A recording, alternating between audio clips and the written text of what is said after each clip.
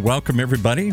Time for another episode of WVU Marketing Communications Today. Brought to you by the good folks at West Virginia University's Marketing Communications online graduate program. As each week we explore unique Marcom strategies that will help you inform, persuade, and inspire your audience with the man who always does all three of those, Matthew Cummings. I give it a shot. Well, let's just leave it at that, right? Okay.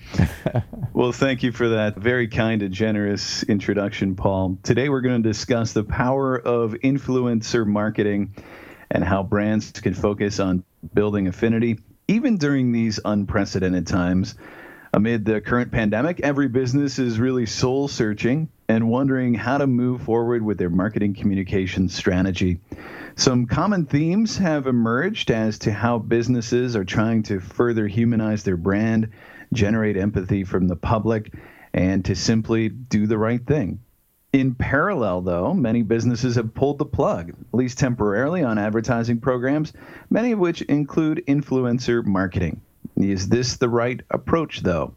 Our guest today is Neal Schaffer, a leading authority on helping businesses through their digital transformation of sales and marketing through consulting, training, and development and execution of social media marketing strategy, influencer marketing, and social selling initiatives. Neal is president of the digital marketing agency PDCA Social. He also teaches digital media to executives at Rutgers University, the Irish Management Institute in Ireland, and the University of Jyväskylä in Finland. I think I said that correctly, Neal. Fluent in Japanese and Mandarin Chinese, Neal is a popular keynote speaker and has been invited to speak about digital media on all four continents in more than a dozen countries. He is also the author of 4 books on social media, including Maximize Your Social and the recently published Age of Influence, the definitive data-driven playbook for influencer marketing. Thank you for making the time, Neal. Appreciate it. Oh, it's an honor to be here, gentlemen. How did I do on that Finland, the University of Jyväskylä? You were really close. It's Jyväskylä. Most people just don't even try, so I give you brownie points for trying. I appreciate that. So let's dive in. Question 1 here. I want to address the gorilla in the room. So during the current pandemic, you're recommending businesses continue to invest in influencer marketing. Why is that? Well, investing in influencer marketing is all about investing in relationships. So if your company plans to be around after the lockdown and coronavirus is over, the need to really connect with your community is still there.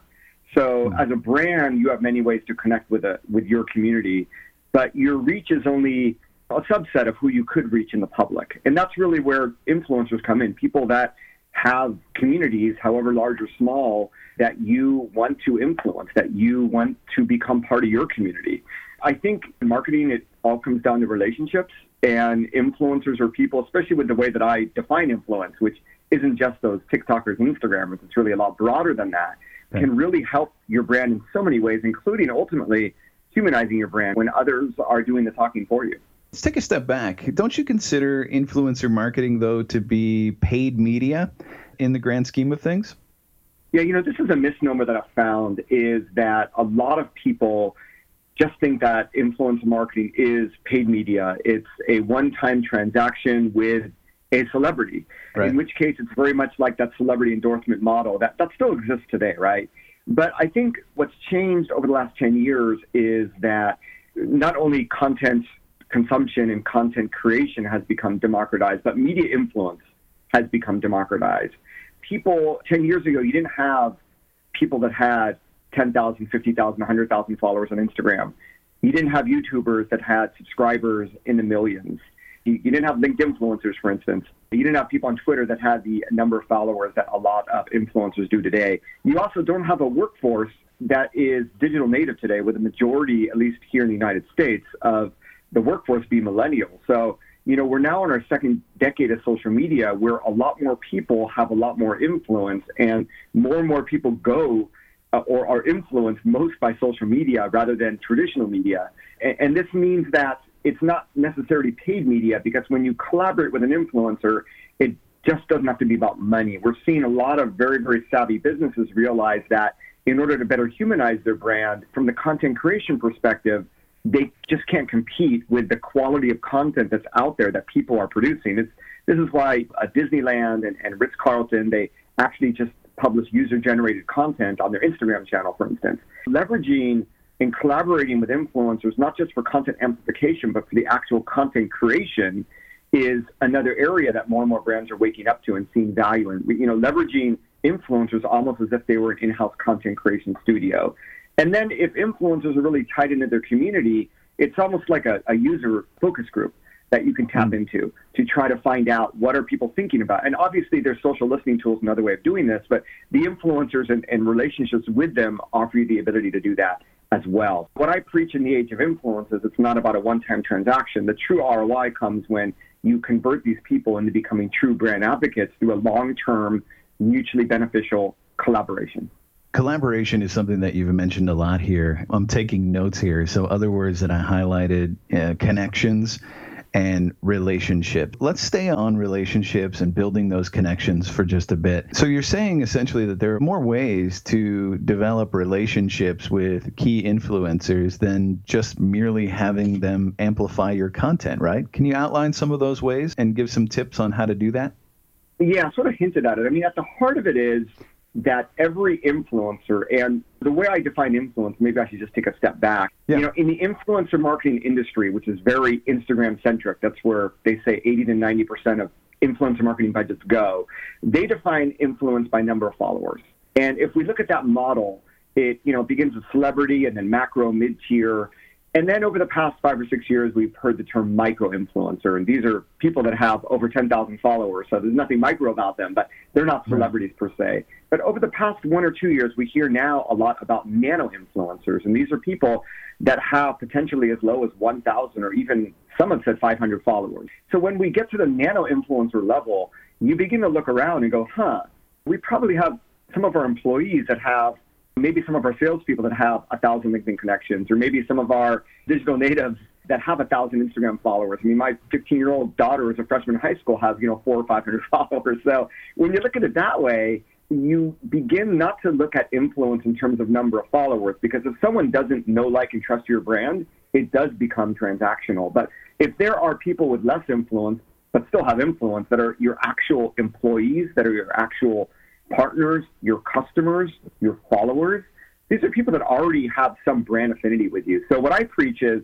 let's not look at influence in terms of follower size. Let's look at it the other way from brand affinity. Because when someone already knows your brand or they're already a customer, it's just going to be much, much easier to work with and collaborate with. And this is where you get into these different sort of collaboration models. Content amplification, sure, but what someone publishes is very personal to them, right? Not everybody wants to do that, and not everybody's the same. There are some influencers that this is their full-time gig. They're just in it for the money. There are others that we're finding, especially at the micro and nano level, that if you send them free products, they'll be more than happy to post it on social media. It doesn't require thousands or even hundreds of dollars to incite word of mouth with people that have a genuine interest in your product and that have an authentic experience with it. And yes, I was able to publish this because I was supplied this product by the company, but these are my personal opinions. And when it's put in that way, I think it still comes across as being very authentic, even though, yes, there was sort of this sponsored element to it. Obviously, product reviews is one, that content creation. So let's take that one step further. So instead of paying money, we're now sending product. And when we send product, hey, when you publish content on social media, can we get rights to that content? And can we use that content in our organic social media? And what we're finding also is when brands use user-generated content in their paid advertising, their social media ads, but also on their website, on their shopping cart pages, they're converting a lot greater. And I believe this is the ultimate way to humanize your brand. It's not you talking about your brand, like I said, it's others and how they depict your brand. And so these are some ways. I also talked about the user focus group. When you begin to create a long-term program, I know of brands out there that are actually creating training programs for these influencers or influencers that are part of their community now. They want to teach them how to take better photos, better copywriting, better messaging, better networking, better communicating, because they know that if they invest in them, it's going to pay dividends back to the brand. We now look at a long-term program really fostering a community of people that have brand affinity with us, that have some influence in social, that are helping us in many, many ways. And from that, yes, you could tie into the user focus group. You could do interviews with your product marketing folks. In fact, if you ever have a social media crisis, these are great people to tap into as well, right? So you're beginning to create your own community, but it's not some online community that anyone can apply to. It's people that you're choosing because you think they have somewhat of influence there, at the nano micro level, but they also have brand affinity for you, so you know they're your friend. It's a really thoughtful approach. I like that. And I think it's important to realize for all of us that influencers can really come in many forms. Again, like you mentioned, it's not the celebrities with 4 million followers a lot of us think. What are some of the long-term trends in marketing that you feel still prove out the increasing value of influencer marketing for brands? I think there's a few major trends that have driven its growth and that will continue to drive its growth forward. First of all, we know that there's a trust factor, right? People, Edelman Trust Barometer, all the Nielsen data, people just trust people that they can relate to, people like themselves. And that's especially so in social media, where you see content that's relatable to you versus content that's coming from a logo. If you like that brand, it's one thing, but if you've never heard of them, that often, even if it's organically published, it comes out as an advertisement to many people. And then you have the fact that people are trying to block out ads, right? Social media was made for people, not for businesses. So they're trying to block out those ads. And if they see something that's sponsored, immediately they may go buy it. And which isn't to say that you can't be successful with supplementing your organic with paid in social, but there is that factor. There are those people that just don't trust ads, right? That they'll just look another way, and it doesn't come out as being organic. And then you have the whole reason why there's so much paid advertising in social is because the algorithms are always going to favor people. They have to be people first to keep social media users on and to keep advertising dollars coming. So, Zuckerberg announced this publicly back in early 2018, but it's something that marketers have always known, that the organic reach of brand content in social media just becomes less and less over time. When you work and, collaborate with influencers, you're cutting through the noise, right? You're actually doing what a lot of marketers thought social media was going to be back in the early days of Facebook, when friends of fans would actually see your content, this whole viral word of mouth. Right now, I think the only way to really incite word of mouth in organic social is really working with paid social media is probably not going to incite that word of mouth either. I believe that working with influencers is really the best way to reach that original intent of social media. And in a way, because you're developing relationships with people, it actually brings the social back into social media for businesses. Love it. We're going to take a quick break now. We're going to come back and talk more about influencer marketing, who's doing it well, and also get a sense for where Neil thinks it's heading in the future. Hang tight. We'll be right back. And yes, we will. So don't go anywhere. We just want to make a couple of quick reminders to you here. The online marketing communications programs at West Virginia University, they really are designed to help you explore unique Marcom strategies that will help you inform, persuade, and inspire your audience. So if any of those are things you aspire to do, you might want to check out the WVU Marketing Communications online graduate programs at WVU. Go check those out.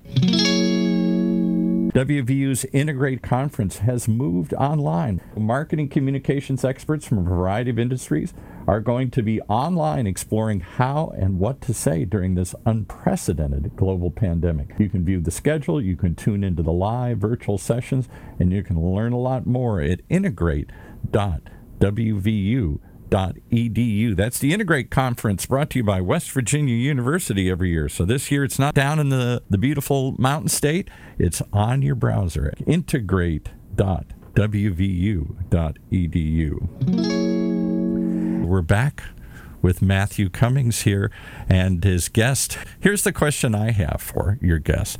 What makes an influencer?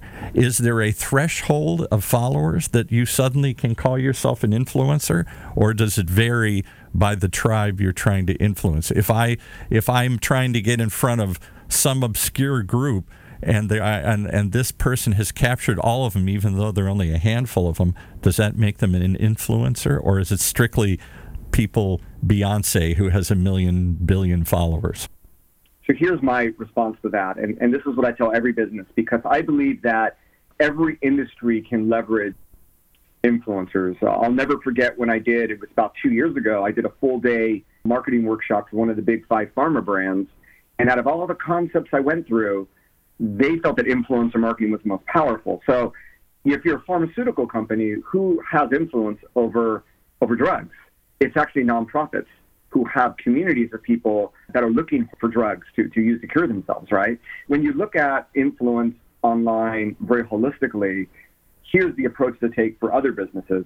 So even this startup B2B company in the software industry that I'm working with, we approach it like, okay, if I am a social media user and I'm interested in a topic, who is out there talking about this topic that might influence me? That's where it starts, because influencers really, at the heart of it, they are content creators. They're creating YouTube videos, they're creating blogs, they're publishing content on LinkedIn, Twitter, TikTok videos, whatever it might be. Which social network might I go to if I have an interest in that subject?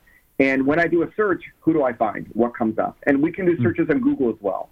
And we can do searches on Twitter, on Instagram, on Pinterest, which are almost like search engines of themselves.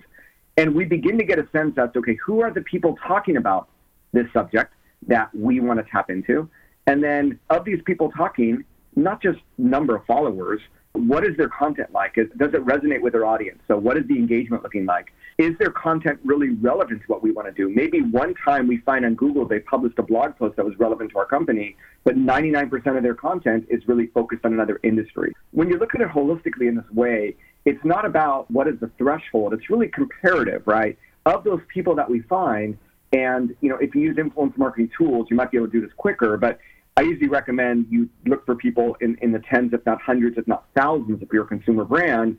You begin to get a sense as to, who has a larger following, who has a smaller following. And from there, what's going to happen is this is where the brand affinity model kicks in.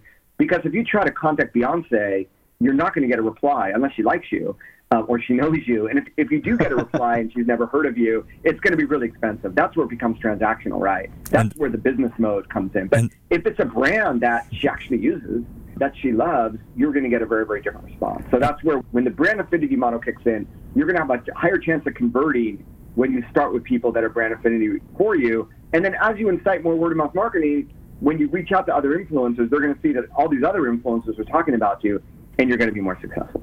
And I was just going to interject that Beyonce is a big fan of Matthew Cummings, so I don't know that that's a problem for Matthew getting through, but many of us, yes, we would struggle to get there. We're supposed to keep that quiet, Paul. I couldn't resist. Yeah. So we digress. So our guest today, again, Neal Schaffer, president of digital marketing agency PDCA Social. Neal, you just talked about how to identify influencers and what makes an influencer. Let's go to the other side of the coin here. And if you're working with a client, how do you know if influencer marketing might or might not be appropriate for them? Yeah, like I said, I really think that regardless of industry, regardless of company, there is a role. And at a minimum, what I find, especially if you're in the B2B space where you're maybe scratching your head as to how this all works. So let's look at it this way. What are the different avenues you have for marketing communication? Obviously, you have a website, right? And you want your website to be found in search engines. So you have SEO, organic, pay-per-click, paid. We're all doing that. You have email marketing, right? Email marketing, marketing automation, whatever you want to call it.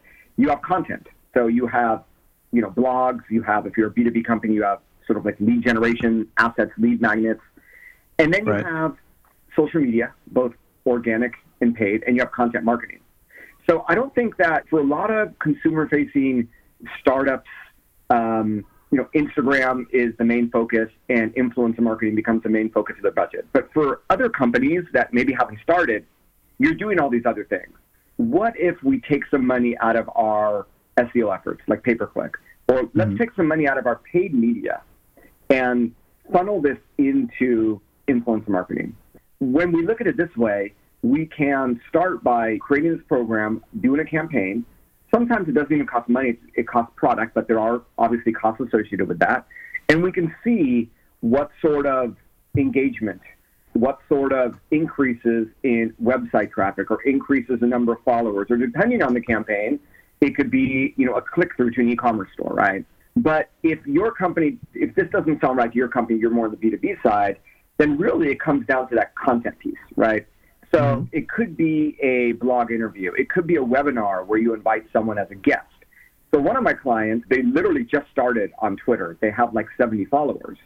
But they're getting people to join their webinar that have followers in the hundreds or in the thousands. To them, it's huge, right? On the grand scheme of things, they may not even be considered nano-influencers, but to this company, they are because the influence they have compared to them, and they can leverage them for this webinar to try to get a bigger audience. Because when you work with, when you collaborate with influencers, especially on content, whether it's a podcast interview, a blog interview, a webinar, chances are that they're also going to share it out to their network. And that's where you get that effect. You get the social proof and credibility that you actually work with people that are known in the industry that have some influence.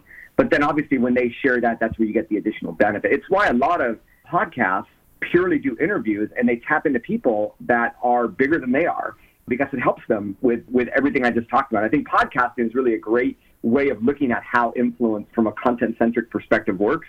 And this is really the key for B2B. When we have live events, I know West Virginia University has the virtual event coming up. You also want to bring in speakers that have influence, and they're going to promote it to their network that they're speaking at your event. So this is, another way in which it's sort of hard to quantify what is the ROI of that, but intrinsically that has a benefit for your company.